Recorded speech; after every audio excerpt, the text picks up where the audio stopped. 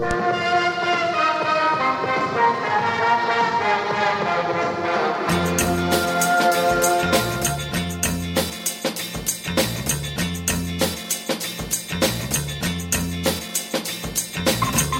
do one movie, you do one movie, back and forth. Yeah, that sounds fun. Especially because they're going to be like so different. I don't know. There might be some crossover. Mine. Oh God. Okay. Well, we'll go into it when we start recording here. Let me just. I have one more movie to pull up on the IMDb's. Wait, there'll be some crossover between your exploitation film. No, I doubt it. There might be some movies on your list that are funny. Oh no. Well, yeah, we'll get into that. God, are we recording? Yes, we are recording. Hot diggity daffodils. Hey, everybody. Welcome to Another Critic, a podcast where each week we talk about movies with new and on Netflix. But not this week. We're on our... Except not now. Yeah. We're on our third week of taking a little bit of a vacation, sort of. Listen, like, sometimes we're busy. Sometimes we look ahead at our schedule and go, crap. We're not going to have time for this. And when that happens to Parker and Matt, I say, suck it up, panties. We got to do this. When it happens to me, I sit back and go... Destroy everything. I sit back and go, wait a minute. I don't have that kind of time. So we're doing a couple list episodes. Last week we heard Parker's list on movies that make you feel whatever, as long as it's not happiness. Some of them were happy. Some of them were happy, but most of them were movies that watch this and hate everything, or just watch this and then go cry a lot. But not this week. This week we're going to do a combination of two lists. We're going to do my personal favorite top 5 exploitation films. And I believe Parker has put together a list of the definitive list. After this, you will no longer have to ask. If you're at a cocktail party and somebody goes, hey, what are the top 5 comedies of all time? All you got to do is bring up this episode. Absolutely. And Parker will answer that 100%. question for you. So, all right, well, let's get into it. We're going to do kind of a back and forth type thing.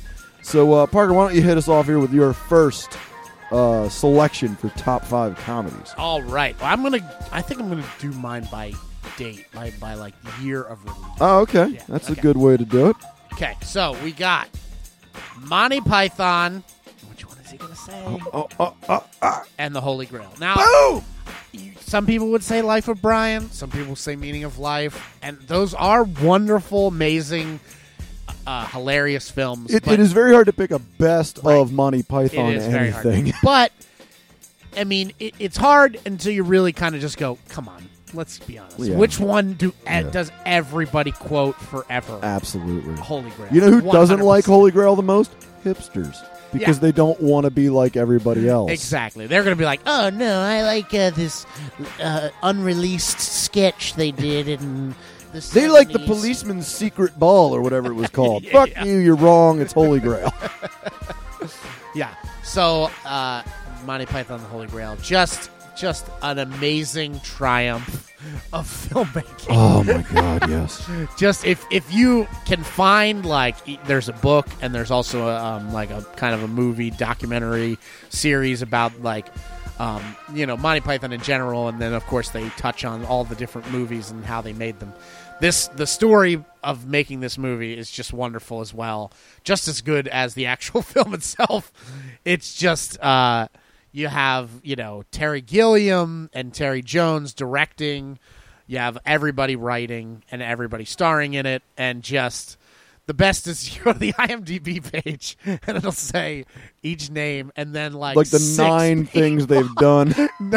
John Cleese, Second Swallow, Savvy Guard, Black Knight, Peasant 3, Sir Lancelot the Brave, taunting French guard, Tim the Enchanter. Yeah. Eric Idle, Dead Collector, Peasant Number 1, Sir Robin, not so quite so brave as Sir Lancelot, First Swamp Castle Guard, Concord, Roger the Scrubber, Brother Maynard, Michael Palin, First Swallow Savvy Guard, Dennis, Peasant 2, Righthead, Sir Galahad the Pure, Narrator, King of Swamp Castle, Brother Maynard's brother, leader of the Knights Who Say Knee. Just amazing. Oh, yeah. So, I mean, when did you first see? Because I mean, for me, I distinctly remember the first time I had seen this movie. Yeah. So what was it for you? So for me, I was probably 10 or 11, and my mom went and bought it and was just like, I forget what we had seen on TV that was good. There was some sort of British show that my mom discovered on like PBS when they would show like it was like Absolutely British Fabulous stuff. or something like that. I don't even think it was that. It's something older, like okay. Maybe Keeping Up Appearances. I don't know, something funny British. And then my mom was like, we liked it so much that she was like, I gotta go find. You know what? How did I forget? It was Fawlty Towers. So we watched Fawlty Towers, okay. And John Cleese, amazing, and we were laughing. It was just so funny. So my mom was like, "Oh, I'm gonna go out and buy this, like what is Monty Python stuff." So she bought this movie, brought it home, and like that VHS tape literally was destroyed by the time I went off to college and like DVDs were a thing and we were fine. I was like, okay, I got to get rid of this thing. It barely worked, especially the first 15 it's all like minutes. The tracking is all off and it's all like gargled audio. The first 10-15 minutes were just destroyed. You could barely understand what was happening. But yeah, that movie, I remember watching that for the first time and just crying. That's just amazing. For me, it was I was hanging out growing up in the middle of damn nowhere, Pennsylvania. Right. Yep. I literally, my parents raised me on like a mountain. There's nothing. There is nothing within. It's true. Parker, you saw my parents' house. There's nothing there. And so I watched. Thank God we had cable. I watched a lot of TV. There you go. And I remember back when Comedy Central started doing these amazing promos for the various movies they would finally get their hands on for rights. They got their hands on Monty Python and the Holy Grail. And I thought, what the hell is this? And the promo is just Penn Jillette saying, "We got Monty Python and the Holy Grail," and all they're showing is just various scenes that make no sense. It's just like the guys from Monty Python making weird noises, and then it ends with just the Knights of Say Knee just yelling "knee" really loudly, and then that's it. And then they're like, "Tonight at 8." I'm like, I'm gonna be there at 8 o'clock. What the hell is this? And I sat and watched it, and it's one of those perfect moments where I'm dying laughing, just dying, and my parents come down like, "What the?" Oh, okay. And they just leave he discovered this on his own. Yeah, I'm sure they knew it. They're like, oh, right, yeah. So, yes, that movie is a great, just, so wonderful, so quotable. Right. Just everything about it is perfect. It got to the point where my friend Brian Franklin and I could just, this is, I've heard this story so many absolutely. times, go through the entire movie. Just the two of us, we could just start doing. I mean, we would be at a party or something and bored because it was boring because we were at a youth group. Yep. Party. So they're like, yeah, this is kind of boring. We would do the holy hand grenade bit. Yeah, we would get bored and do the holy hand grenade bit. I don't know how many talent shows that Brian Franklin and I did the scene. With old woman, man. What you do kind of look what woman. King lives there? What guy lives in the house? I'm 37. What? I said I'm 37. I'm not old. Well, I couldn't just call you man. Well, you could call me Dennis. I didn't know you called Dennis. Well, you didn't bother to find out, did you? Well, I did say sorry about the old woman, but from behind. I love the hell. I object that you automatically treat me like an inferior. Well, I am king. King. King. Very nice, eh? How'd you get that? by exploiting the workers, by hanging on to our dated imperialist dogma that perpetuates. I want everyone to know Parker's not reading this. He is literally looking at a screen that just shows who acted in it. This is all off of his memory. I didn't vote for you. You don't vote for kings. Why'd you become king then? The Lady of the Lake. Just amazing. Just wonderful. Okay, well, before I get into my top 5 exploitation, I'll tell you one thing. You thought the horror movie list was hard. This was even harder. I expect that. Now that you say that, I see that being a tough thing. Because I'm not doing just one genre of exploitation. Right. I'm trying to do the whole thing. Yes. So when I started making my list, I was like, oh boy. I'm going to have to pick. So what I decided to do is I tried to pick one movie from each subgenre of exploitation. So I have a blaxploitation, I have a revenge film, I have a kung fu film, I have a comedy, and then I have a modern, like the rehash of exploitation. Gotcha. So we're going to start with the first one, which is probably the one most people would have heard of, at least, because there were so many of them. The 1974 Charles Bronson classic, Death Wish. Ooh, yes. This film really just embodies the revenge. You think? Oh, absolutely. And of course, it also embodies 70s filmmaking, where the studio system has fallen apart, and so they're just desperate. Whatever's going to make money in whatever market, we just need it. And they had dropped the self-imposed censorship laws, right. So you could do whatever you want. This movie is brutal. It starts out with Charles Bronson's family getting attacked. His wife is raped and killed. Oddly enough, you're going to see a very, very young, very, very uncomfortable Jeff Goldblum. Jeff Goldblum wearing a hat that looks like from Archie Comics. Yes. And he is overseeing his gang of buddies as they pillage this lady's home, Charles Bronson's wife's, I think it's a New York apartment. And they proceed to just do awful things. And if you want to see Jeff Goldblum just be really uncomfortable with what he's doing as an actor, he is trying so hard. But he's, like I said, a young guy, and he's not doing it good. It's rough. So Charles Bronson comes home. He finds this. They go to the cops. The cops are like, well, whatever, Yeah. What do you want us to do? It's like the 70s. Yeah, it's the 70s. Cops are worthless, and we don't care, and we're insensitive. And that's every 70s cop film.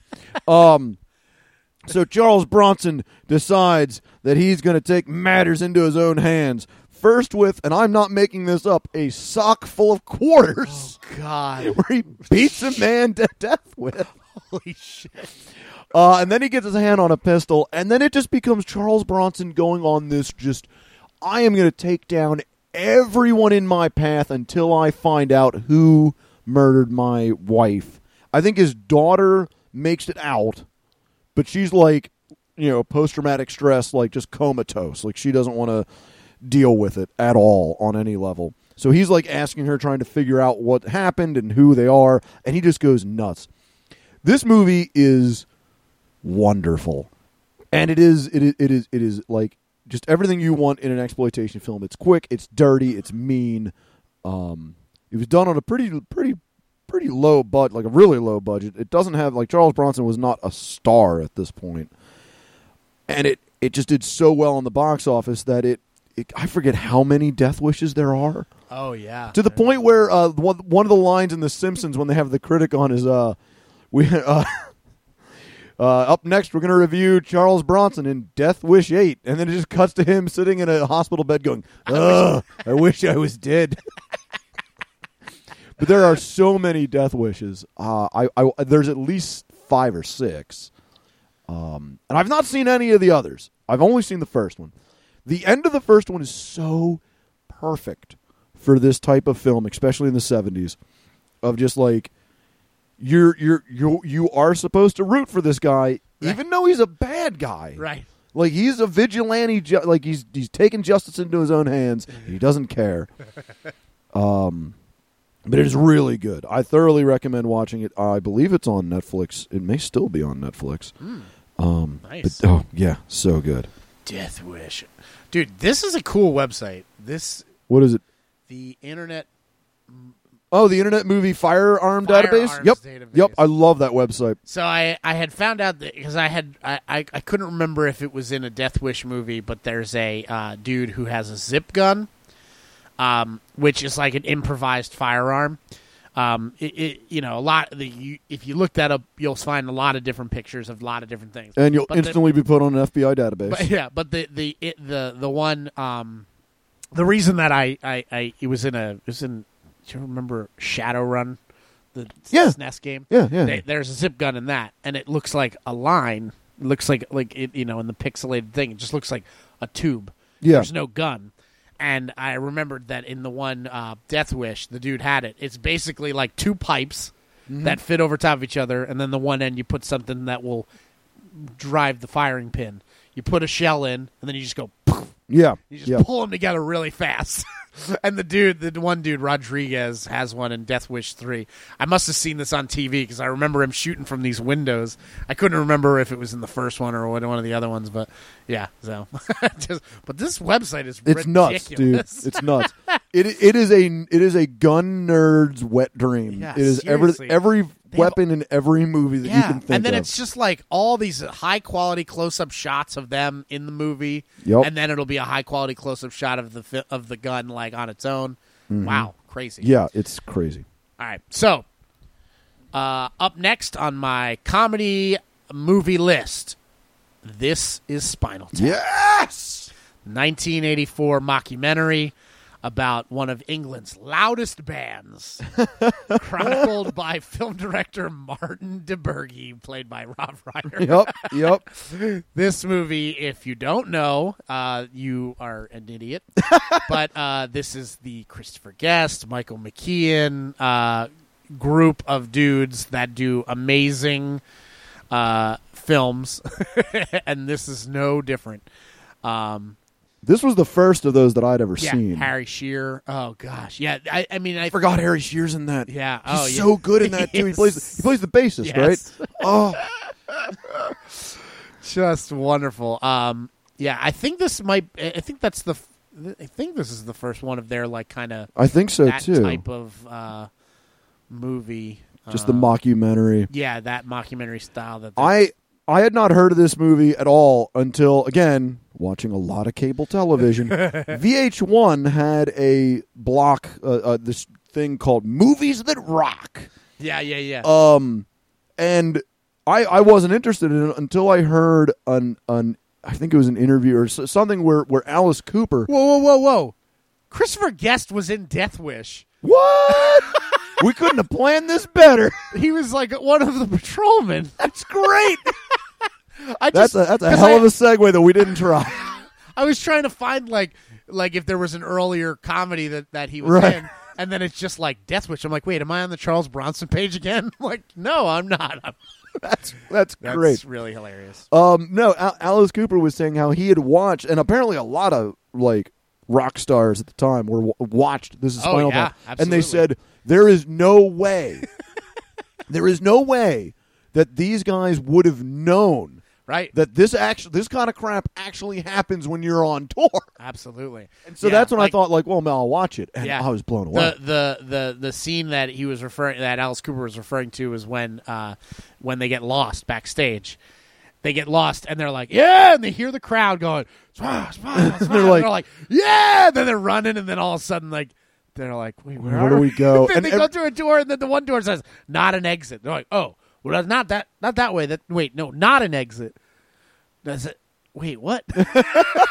I love how they eventually get directions from like a janitor, and they're like, all right, rock and roll.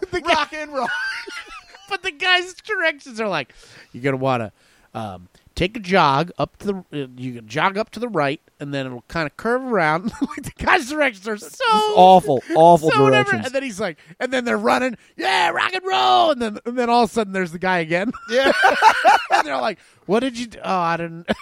Totally lost. Oh, I love it. But yeah, this movie's great. Yeah, wonderful movie. Everybody knows the turn it up to 11. Yep, Everybody knows that line. There's actually a production company that do a lot of the like reality shows and stuff for MTV. But the production company's name is One Louder. Nice, like nice. That's what it's from, and I'm like, that is perfect. That is wonderful. That's wonderful. It's like, it's One Louder. It's One Louder. if you need that extra bit little, to go over the edge, well, this one goes to 11. Why don't you just make 10 the loudest, and then you just make 11 10, and then that's the loudest? This one goes to 11. No, my favorite part of that is when he's showing off his guitars and he goes, "You see this one here? You see this? He's got the tag on it. I've never even played it. Don't even look at it. Don't even look." Yeah, the one he's like, "Don't even look at it. You know what? Don't touch it. No, don't even look at it. Don't even look at it." This one you can hear it. Just listen. You hear that? I mean, if I was playing, if it was playing. And that is just such the I'm so disconnected from reality rock and roll star. Absolutely. Like, it's just wonderful. Yeah. Oh, God. And this is a movie where it almost entirely improvised by the main actors, every scene. So, if you absolutely, if you've watched this, you need to get the DVD or the Blu-ray, whatever. You need to get so many extras. Because the deleted scenes, there is this movie is 82 minutes. There is a longer amount of deleted scenes than there is movie. There's like 96 minutes of deleted scenes. When I got this movie, I bought it actually on VHS, and I bought the double pack. Right. Because it came with an entire VHS of just like, here's a bunch of crap that we didn't use. Yeah, there's great like interviews around that time. They did a lot of like television interviews because people thought that this was a real band. They did, and they actually put out albums, and they're not bad. No, they're not. I mean, this is an interesting story because they definitely set out to make a joke, and then it was like, well, it took we are over. Good, and people like it, so I guess let's play. Yeah, and they've gone on tour. They have a music video. It's so funny. Check it out. It's called "Take You Back to Bitch School," and there's a scene where like this woman is dressed all like in like a sexy schoolgirl outfit, and she like turns around and tries to act all like seductive and takes a huge bite out of this piece of chalk. It's just running everywhere. So amazing. I actually have one of their albums called "Break the Wind." Yes, that's great. Such a good album. Oh my god! But yeah, it all spawned off of this just one little comedy movie, and it just did this whole thing where again people were like, "Oh, I'm excited to go see Spinal Tap," even though they're not really a band, but they are. It's so good. Very quotable, very just as quotable as Monty Python. 100%. Just amazing. But yeah, so. All right. Well, the next genre I chose with my exploitation was Kung Fu. Dude, I got my favorite part though. Go ahead. Was when Nigel's playing the piano and it's like so beautiful. And he's like, wow, that's a bit of a departure. He's like, yeah, I'm thinking about doing a whole, orchestra, opera, rock opera, and he's playing this beautiful piano piece, and he's like, this is amazing. It's called "Lick My Love Pump." So good. So good. All right. The next genre I chose in exploitation is Kung Fu, which, again, as Parker knows, for me, it's really hard to nail down my favorite Kung Fu film.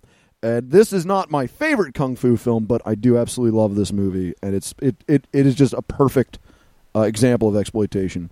Master of the Flying Guillotine. The whole premise of this film is that there is two Kung Fu schools. One is the one-armed boxer, who is literally just has one arm, and his men go and they have a run-in with the master of the flying guillotine, who is blind, but he has a weapon. It is just literally a guillotine that he throws at people. So much, like, a lot of people will not have seen this film. I absolutely guarantee you have seen things that have been influenced by this film.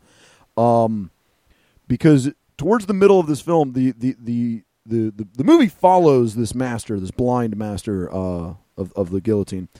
And what you don't know is that he's actually the bad guy. But the movie is told entirely from his perspective. Oh, that's interesting. Yeah, so it's a weird perspective there. And he goes to a tournament to find this one-armed boxer that he wants to kill. And so a lot of the movie is just this tournament happening, where there are various characters that have been taken for a lot of other stuff. Most famously, the character in Street Fighter II and other Street Fighters, Dhalsim. Oh. Dhalsim is in this movie. He's not called Dhalsim. Now, this movie was made in China, so all of the, quote, foreign characters are still played by Chinese guys. So it takes a little bit of a stretch because the Indian guy still looks Chinese. He just has some, like, tanner on, and he's wearing, like, a turban. But, he is a fighter where his arms extend. And, like, that's how he fights. He has, like, extended arms and extended legs.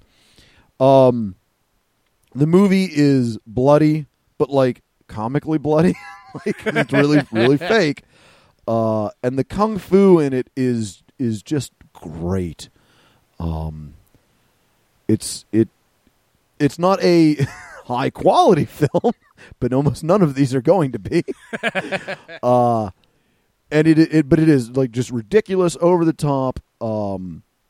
Lot of just stupid violence, and just the weapon of the guillotine is so just crazy and weird. It's like this round basket that the guy can compress.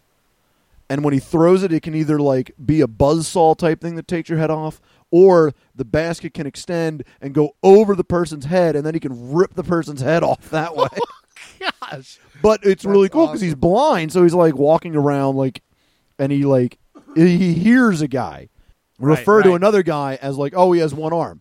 He doesn't know if he's the one-armed guy he's looking for, but he doesn't care. He just kills him.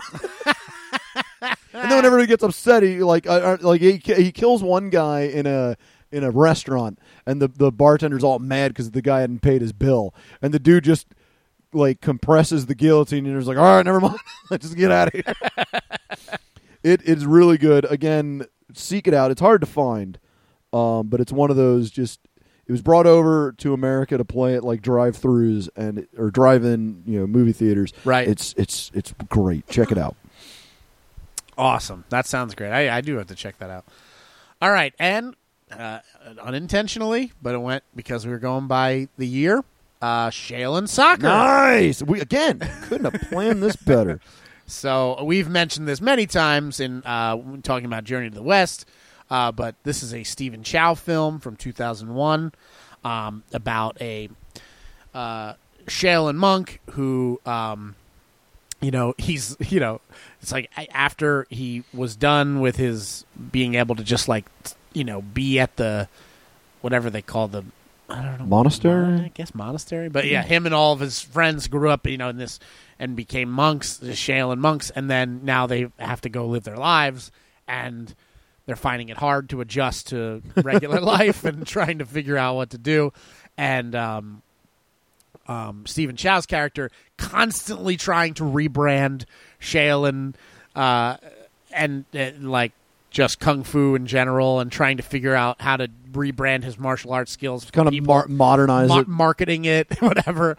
But he has this like ridiculous, like, golden foot, they call it, whatever. It's like the kicks, and just crazy stuff happens. It just ends you when he kicks you. There's a guy trying to lift in the beginning, he's like a junk dealer, basically. He's like delivering, like, cans to, like, the junkyard, and this guy's trying to lift a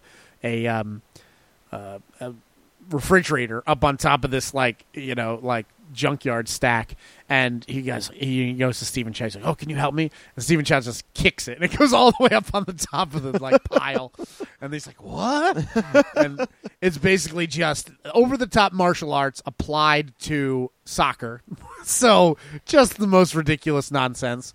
But this has like some of the best physical comedy. We talked about how it's amazing how his movies somehow still translate with the cultural and language barriers. It has some of the most amazing timing. It doesn't matter really how you watch it. I personally think it's funniest subtitled. I would agree with that. You can watch it dubbed, and it's still hilarious to me. It's just so amazing. Like, there's so much. Like, if you want to, like, you can watch this movie once and you can be like, oh, that was really fun. But if you watch this movie like multiple times, you will get a lot of moments that you miss because they're just so fast. A lot of offhand comments that one of the characters just says, and you might have just like read it, and if you were doing subtitles, you might have just read it and just been like, I don't get it, and just moved on because the next thing's already happening. But if you like understand why every line is being said, it's just like, holy crap, this is amazing.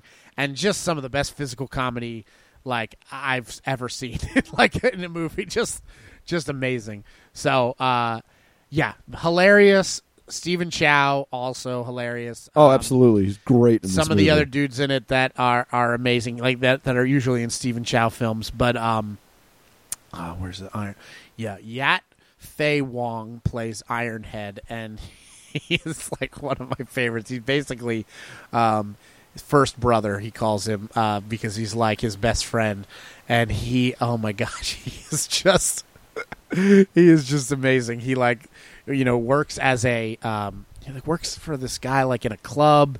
He's basically like a just general garbage cleaner. He just does all the awful work that no one wants to do, and just gets yelled at and dumped on constantly, and so he's just like a broken man. But he just and then every time he sees Stephen Chow, and Stephen Chow's like, oh, I have an idea.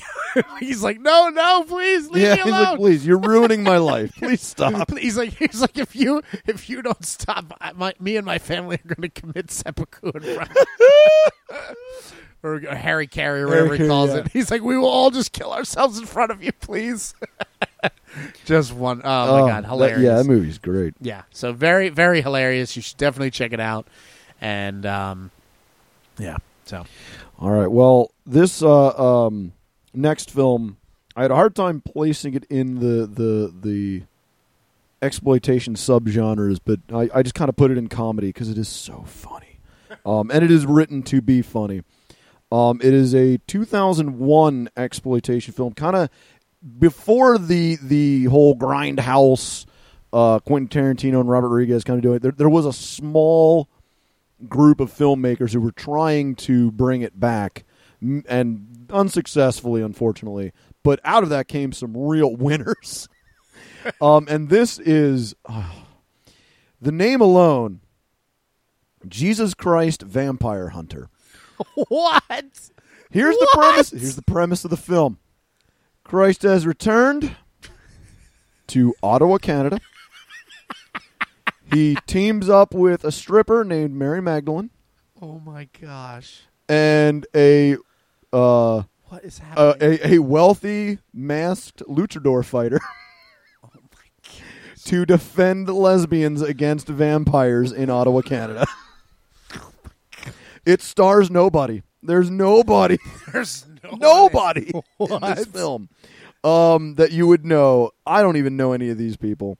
This movie is nuts. It is, here are all the genres it goes: action, kung fu, comedy, horror, musical. It is batshit crazy. It is absolutely just wonderfully made. Wow. And it is so funny. just there are so many scenes of just like the guy playing Jesus, like doing all these kung fu moves against vampires. Doesn't matter that they're out during the day. We don't worry about that. And he ends up getting his ass kicked at one point, and so he needs to like. He's like, I'll call a friend. And the next scene shows this like small prop plane landing, and out steps this big guy in a suit, like a tuxedo type thing, wearing a luchador fighter's mask. And he's like, yes, my good friend. And they end up going off and fighting more vampires.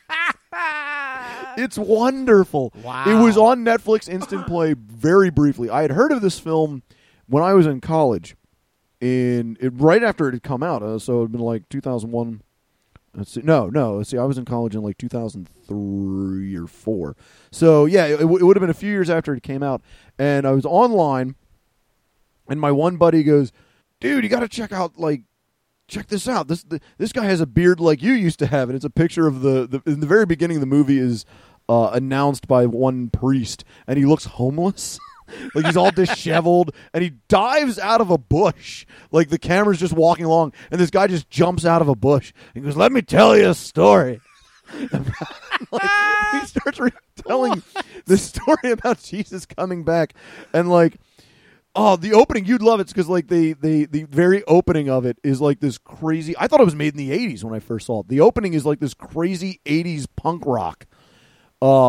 With like this robotic voice announcing all of the characters' names. So like one of the priests is just this like hardcore 80s punker with a huge spiked mohawk, and like he's wearing a leather jacket, but he still has the priest collar with his like leather vest. It is so funny. It is so worth watching. It's done very well.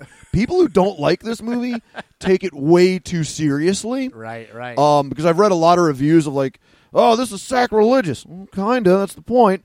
Like they wanted to go over the top. How much more over the top can you go than Christ being a vampire hunter? Yeah.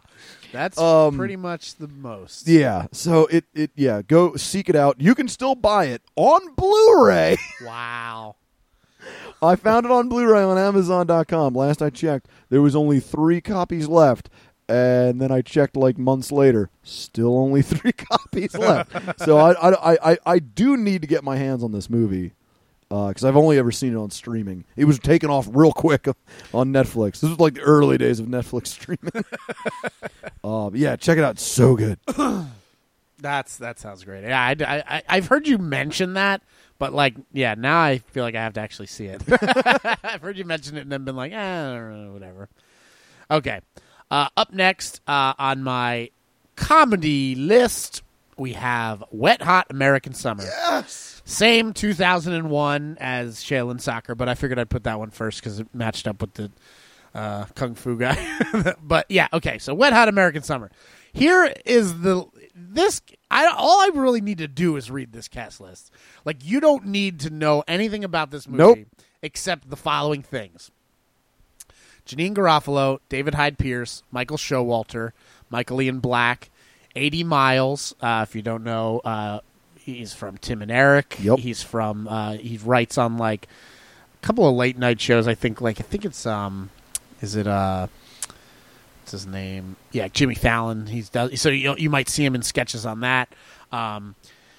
We also got Paul Rudd, Christopher Maloney from Law & Order SVU fame, and a few other things. Molly Shannon, Ken Marino, Amy Poehler, Bradley Cooper, Elizabeth Banks, John Benjamin, it says a voice at one point, Carrie Kenny, Sam Levine, David Wayne. So this is that ridiculous. Cast is nuts. Yeah. Basically, what you have is the people originally from the state and also from Reno 911 making a movie. So they are directing, writing, all that stuff. So the writer is Michael Showalter and David Wayne. David Wayne is also the director.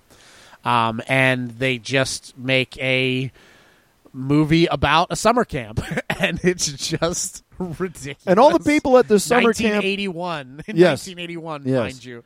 And all the people, like, I think even the people going to the camp are played by people in their, like, 20s and 30s. Yeah. Because they're like, we don't have any kids, I whatever. think there was, like, one kid who was in, like, the Home Alone movies, like the later, like, straight to DVD, Gideon Jacobs. Oh, right. Yeah, I think he's, like, one of the few kids. There's, like, maybe one or two kids.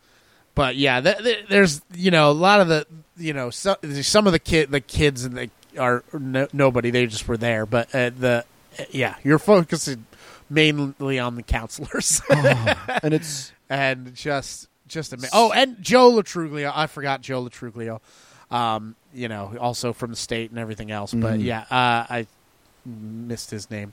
And Zach Orth as well. Just the best cast. I mean, gosh, and so amazing. This came out in 1990. What, like? No, just 2001. Oh, it was 2001. Yeah, I thought it was 98. No. But you got to figure just some of the greatest comedy writers of the late 90s getting together to make this. Like, this is a powerhouse of yeah, this is like comedy. all the people. Yeah, exactly. I mean, the state just finished up, like, in, you know, like. And they were trying to figure out what else they were going to do. And, like, so, you know, riding on the fame of the sketch comedy show, they're like, let's make a movie. So they made this movie, and it's incredible. And you have all these, like, actors, like, right before. Some of them had already been semi-famous in the comedy world. And then a lot of them, it was right before they really, you know, took off and went nuts. You know, you have Amy Poehler. Well before she's did anything like crazy huge. And she was Bradley in Cooper before. Bradley Cooper before he was a name. Amy Poehler had done Upright Citizens Brigade at that point, hadn't she? Yep. Yeah, and that was about it. Right. Like, that would have been. Actually, it's possible that some of the show was after. No, it started in 98. Yeah, no, it was before. Yeah, just before 98 to 2000. Yeah, so just before Wet Hot American Summer, it was that, and before that, just nothing. Like just a few like little bits and pieces, a few bit parts, and then since then, obviously, a huge career. This movie is some of the funniest. Just like none of the scenes make sense. Okay, my favorite scene. It is basically like a sketch comedy show, and then they just like cram together they're like, okay, well, we're gonna have this kind of scene, we're gonna have this kind of scene, this kind of scene, very much like what we're talking about with Spinal Tap and Monty Python and the Holy Grail. They're basically just like, let's just write funny sketches and then just jam them all together. Well, yeah, the storyline is ridiculous. My favorite scene is when Janeane Garofalo goes like, "Hey guys, let's go into town," and they all jump in the back of a truck, I think, and they go in, and then the next couple scenes is just it's a musical montage of them like going out and like they getting a sip of beer, and then like and then it escalates, and then it escalates, and then like the last scene is them in like some flop house shooting heroin, and then the truck drives back. She goes, "Oh, it's always good to have an afternoon in town." Yeah, it goes on like drinking beer and smoking cigarettes and like then smoking pot, and next thing you know, they're like chopping up coke and cooking heroin. It's just ridiculous. Yeah, just amazing. Yeah. Well, and of course, my favorite line of that movie is David Hyde Pierce. Something goes wrong, and he just looks at all these little kids and goes, "Ah, fuck my butt." Just great. And it's just hearing David Hyde, because he was like, yeah. At that point, Frasier had been done, but like that's all I'd known him from. Right. Frasier. And he's like super proper. Well, that and The Simpsons, but like super proper and very, very, to hear those words fall out of his mouth was just comedy gold. Yeah, and Paul Rudd, amazing in this as well. And Michael Showalter as the star, he's incredible. He's obsessed with the Marguerite Moreau, Katie, and one line he's like desperately in love with her, and she's like not noticing him, and then she's like walking away, and he just says, "I want you inside me." She's like, "What? Nothing." Yes, I remember amazing. That. But yeah, the other great thing about seeing this with the extras like in a DVD form, it is on Netflix, but I urge you to definitely also seek it out because there is a commentary where the guys from the state basically get together and make fart sounds throughout the entire movie, just at any moment. So like you're just watching the movie, and then all of a sudden it's just like just them making the most ridiculous noises in the background. Just so it's not even them talking about the film. It's just another there's one audio track of them like farting, just farting and making fart sounds. And that's wonderful. I love it. Yeah, it wonderful film. So yeah, definitely check it out if you want to laugh a lot. All right. Well, my next film is an example of the more recent exploitation cinema that we've seen, and we've gotten some really good ones, gotten some pretty terrible ones. The worst of them being like the last Machete movie was kind of rough. But this is an example. When the first Machete came out, I was like, yes, right, finally, I get to live through a movie experience that I've only read about or tried to recreate in my own home. Right. And then Machete came out, and I was like, it was good, but it was lacking something. And then the movie that just nailed it came out, Hobo with a Shotgun. Yes. This movie is everything. Yeah. Of exploitation slammed in, it being completely serious and yet still just ridiculous, over the top, and hilarious. It stars Rutger Hauer for some reason, who is not hamming it up at all. Right. He is as serious as when he did Blade Runner. Yeah, he's just very serious.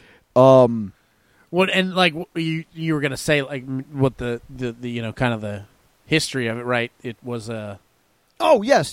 So when Grindhouse was made, the Quentin Tarantino, Robert Rodriguez film, they had done a bunch of fake movie trailers, Machete being one of them. Right, which some people say the trailers were better than the movies themselves. Yes. Like then the movies as a whole, those trailers were just so good because they were so short and and perfect. Like you said, you fill in the blanks with your imagination and blah, blah, blah.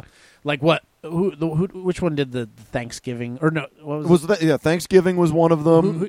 There was like a director who did it. Oh, I forget. I think Rob Zombie did that one. No, there was. Or did he do? No, he did the one about like the Nazi werewolves. Yeah.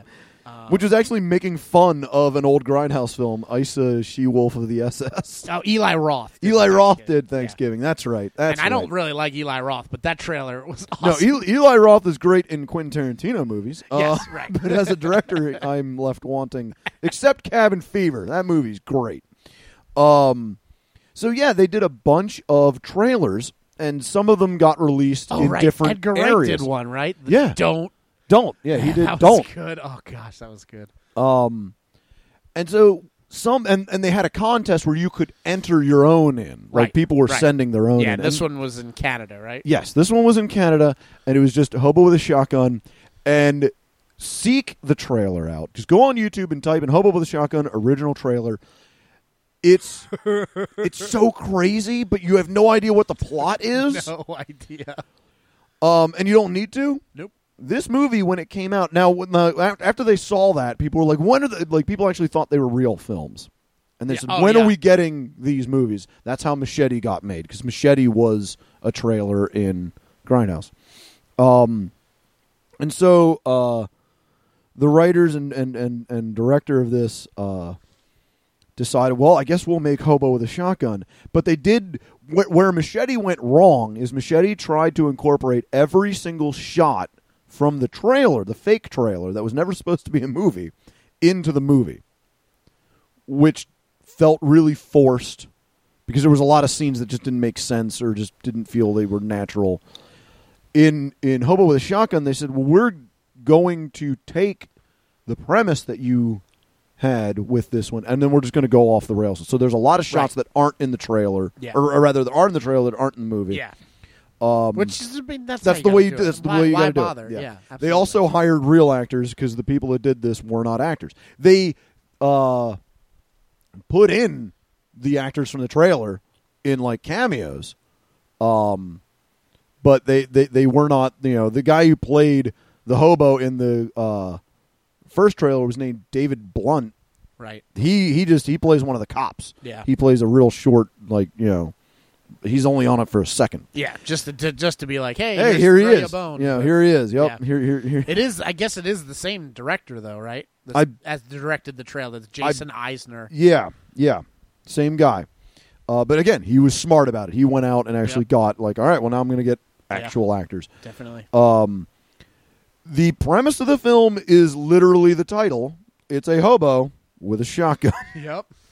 The details are like Rutger Hauer shows up riding the rails.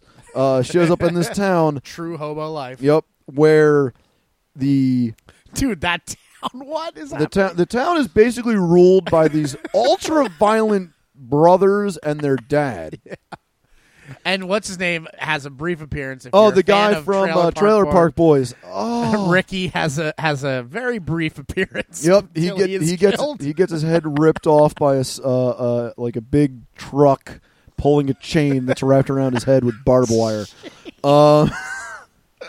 Also, his body is in they basically put a makeshift sewer drain over his head, manhole cover around his neck, so it can't inside of a thing. And so his body just instantly gets dumped in the sewer, spraying blood everywhere. To which a woman rips off her clothes and starts dancing. Yes, that is amazing for no reason, just cause. Yeah, the I remember when you brought this movie over to finally watch it. We were so excited. It was quite an experience. And it normally when I'm this excited about a film, I'm like, I'm going to get let down. Not this movie. It didn't let me down at all. So Rutger Hauer is around this ultra violent area, and all he wants to do is make enough money to buy a lawnmower, and the lawnmower is going to be his ticket out of here. Oh my gosh! And so it's like $50. Yeah, it's $50. So he's so desperate. I forget what he witnesses something. Oh, he sees a young prostitute go into these guys' establishment, right? And he saves her because they want to kill her because they're completely psychotic.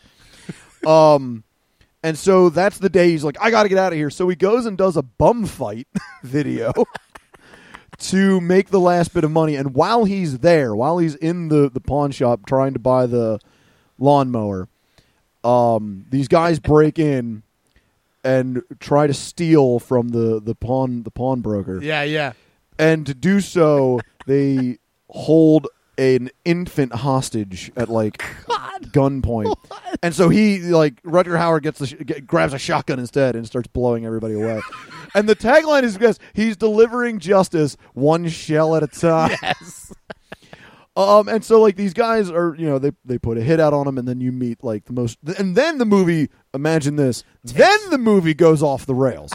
Then the movie goes crazy. After Rutger Hauer gets his shotgun, then it after he becomes the title. Yes. Then it becomes crazy. Everything that I've told you, that's all exposition. Yeah. None of that's the actual story. No, just wait. Oh, the movie is wonderful. I bought it on Blu-ray the day it came out. Yep. I've showed it to several people. Hey, I want to watch a really crazy movie that's off the wall. All right, here we go. Strap in. Some of the most insane quotes. I love the town was called Hope Town. Hope and Town. It just says Scum Town. Scum Town. Yep. I love when Rutger Hauer goes to the cops to turn these guys in. Yeah. And the chief of police is sitting there, and he goes, "Well, haven't you gotten your official welcome to the town, sir?" And, No, I haven't. And he grabs a gun and just goes, "Welcome to Fucktown." He points the gun at his face, and then the two kids that he tried to get arrested kick the door, and they're like, "These are the princes of Fucktown." Gosh. Rutger Hauer's lines, his one-liners are just every time. The one guy, he just goes, "I'm going to be sleeping in your bloody carcass tonight." And he delivers them all. He delivers them straight, so straight. The way Rutger Hauer delivers everything, which is, I am an actor, damn it. Yep. This movie is shockingly easy to find. It is on it was on Netflix. They may have taken it off. It was on Instant Play for a while. it's you must see it. Yeah. It's a must see if you want to get Absolutely. into this genre. It's Agreed. a must see. Yeah, for sure. That's awesome. All right. And again, this worked out well. The one Why, what's based your on next a one? trailer, and I got an Edgar Wright film. Nice. Okay. For my last film, I had a tough time. I was going between. I mean, This is your last one? Oh yeah, I guess you started, it's so your turn. I have the last one for it. Yeah. Oh, right. I was Now, I was which having a Edgar tough time. Wright? Yeah. I was having a tough time. I wanted to pick John Dies at the End Oh. because I do love that movie so much, and it is so funny. But I think that I had to admit the fact that a lot of what I think when I think of how funny it is, I'm thinking of the book. In addition to the movie. Like, the Yes. movie is great and funny, and I love the movie.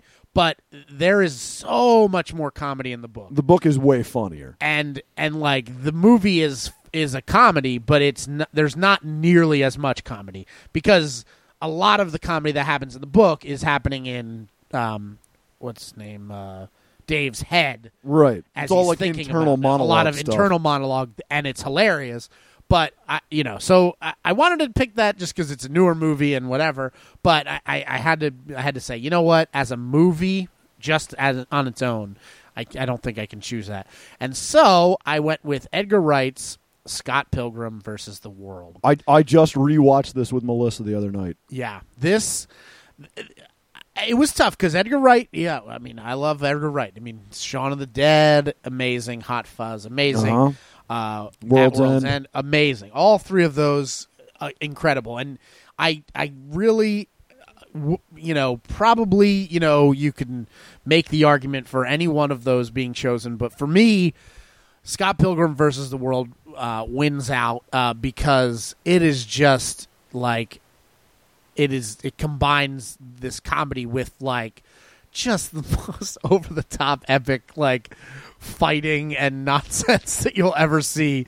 It's so like grand and just in a way that the other movies just I mean, Hot Fuzz touches on it a little bit, right? But like, because they can break the realm of like just realism and go into that fantastical side of things, I think that like that really resonated with me. This movie, from a technical standpoint, they will be showing this film in film school for years because of the editing. Yeah, the editing is unlike anything I've ever seen in a movie. Yeah, just the way he handles the editing is so good. I mean, that is Edgar Wright's thing, like just that kind of editing that he does. But this movie, I think, it takes it to a new level in this film. Absolutely. And the other thing about this movie, like as much as I love all of his other films, this movie has like an even more insane list of actors. Normally his movies are just Simon Pegg and Nick Frost, and then whoever else British actor at the time, other British character actors that has worked with them, But like, but this, we got Michael Cera, Alison Pill, Mark Webber, Ellen Wong, Anna Kendrick, Aubrey Plaza. Just all these. Don't forget Chris Evans. Right, Chris Evans is in this. Yep, all these like young stars like that are just now. I mean, this is 2010. A lot of them have done a bunch of stuff since this. Kieran Culkin. Oh gosh, he's so good in it. Like I had written off the Culkin family. Oh to yeah, be honest. And Kieran in this movie makes me go. He is so funny. Yeah, I'm like, you know what? I actually would like to see him in more stuff. Like, he was so funny. He's just so perfect. I love the scene where he's on the balcony yelling at Crash and the boys. Yep. Just one-liners. Is that girl a boy? Oh, of course. How could I forget Jason Schwartzman? Oh yeah, incredible. Yeah. Bill Hader is the voice. Any of the time where it's like times two, yeah. That's Bill Hader. That's great. Thomas Jane is uncredited vegan police. Yes, he is guy. great. He is great in that. Oh, and Clifton Collins Jr. That's the other police guy. He Pacific Rim. He has my Nintendo, right? Or what is his name? Yeah, he plays Tendo. Tendo in Pacific Rim. He was also in Star Trek. Yeah, JJ from Star Trek. The vegan police. The vegan police is the God, best. That kills me every time. Gelato's not vegan. It's milk and eggs, bitch. Thomas Jane.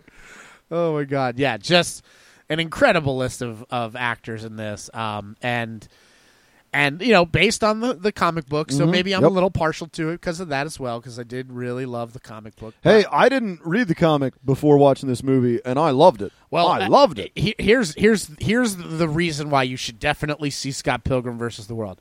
Pamela doesn't read comic books. She doesn't like comic books. She doesn't like video games. Nope. She doesn't like action movies. Yeah. And you would watch the trailer and you'd go, well, there's no way that person should ever go see this. Uh-huh. And she went with me and a few other guys on a whim opening weekend and died laughing and laughed the whole way through and, really, really enjoyed the movie. And I was like, that just speaks volumes because it's like, yes, she is not very well, even remotely in the demographic. Yeah. All of when Chris or myself go to see it, we are laughing because there's like sounds from like Legend of Zelda. Yep. Like little things that you're like, that's good. Oh, did you hear that? Oh, and none of that matters. Like that stuff's there and it's like, seasoning. Yeah. But like, it's like you could still eat chicken without any seasoning, and it's good, and it's sustaining.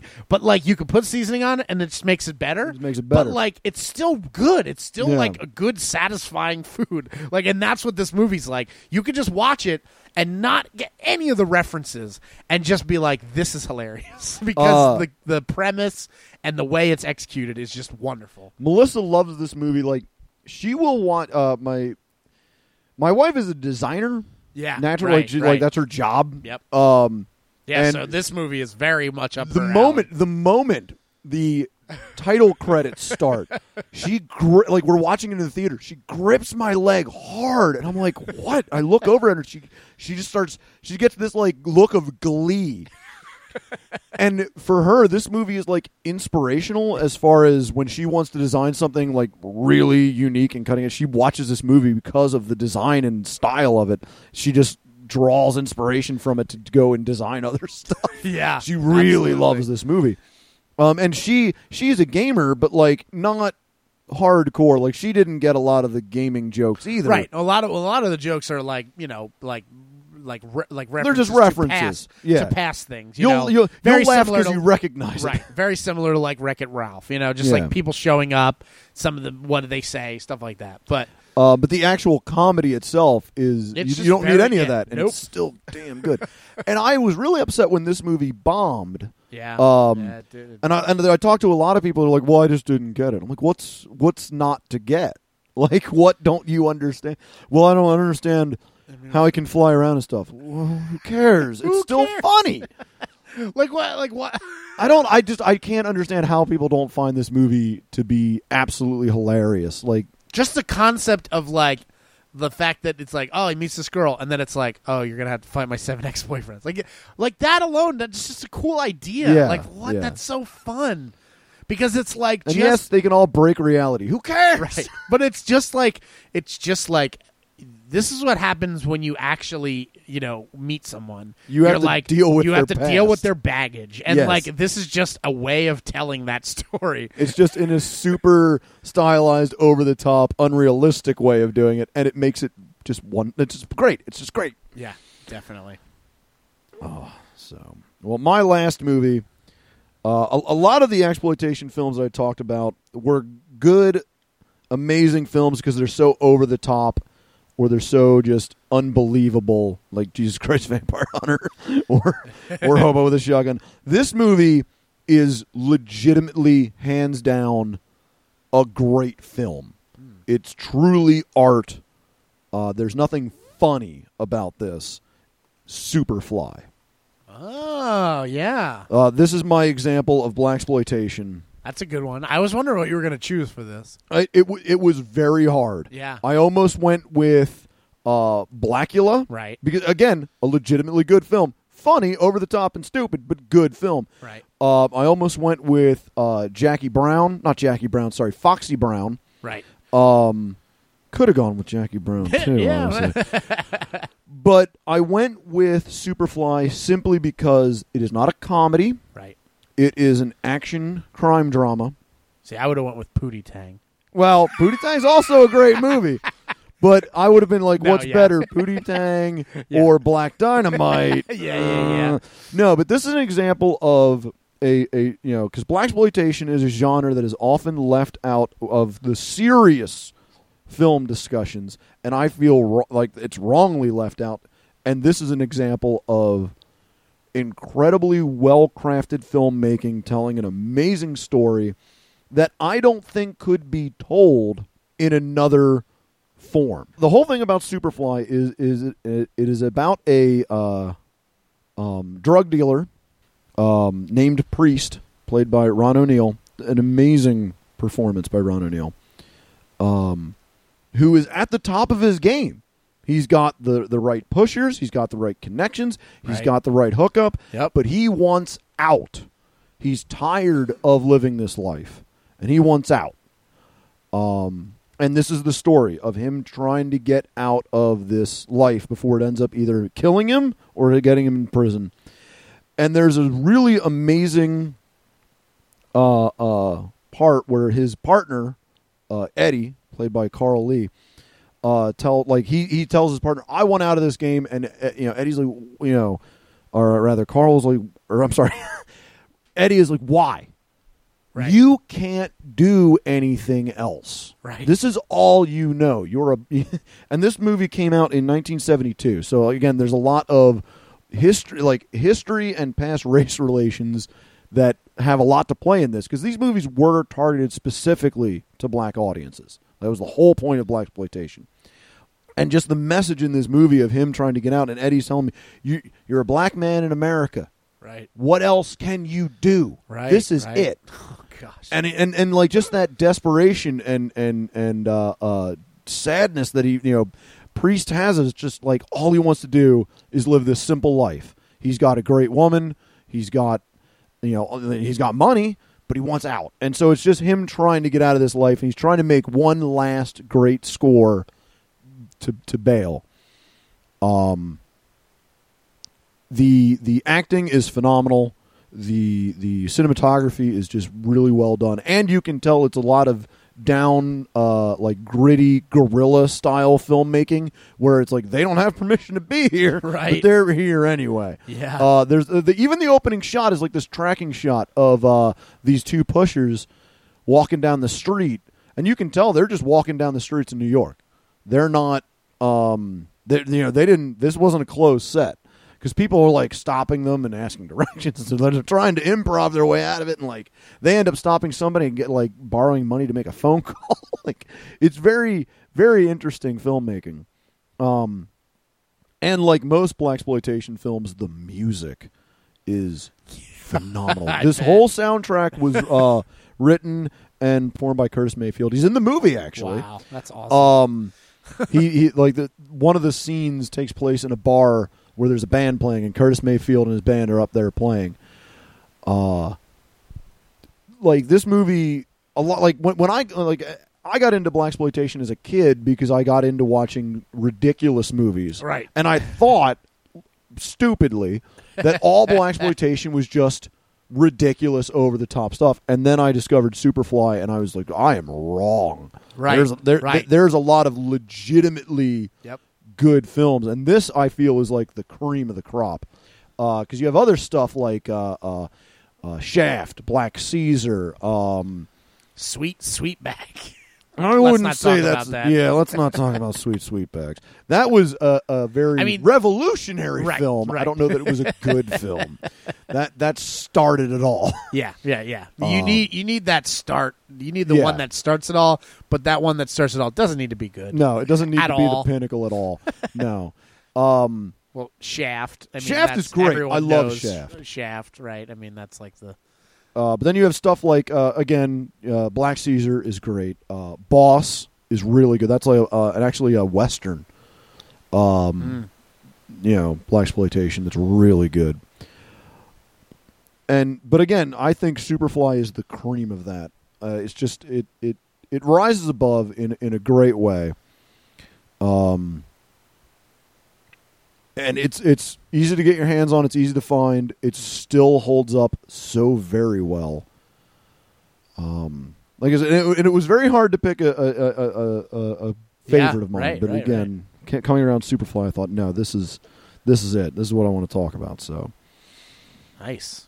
Yeah, check it out. Like I said, it's easy to find. Definitely. It comes and goes on Netflix Instant Play. I've seen it come and then getting taken off like 3 times. So every once in a while, they just throw it back on there. So yeah, if you're in the mood for a very serious crime drama with a lot of heavy, topics, it's worth seeing. Really is. So cool. Sounds good. Yeah. So all right. Well, that wraps it up for us. Next week we're gonna have Matt on.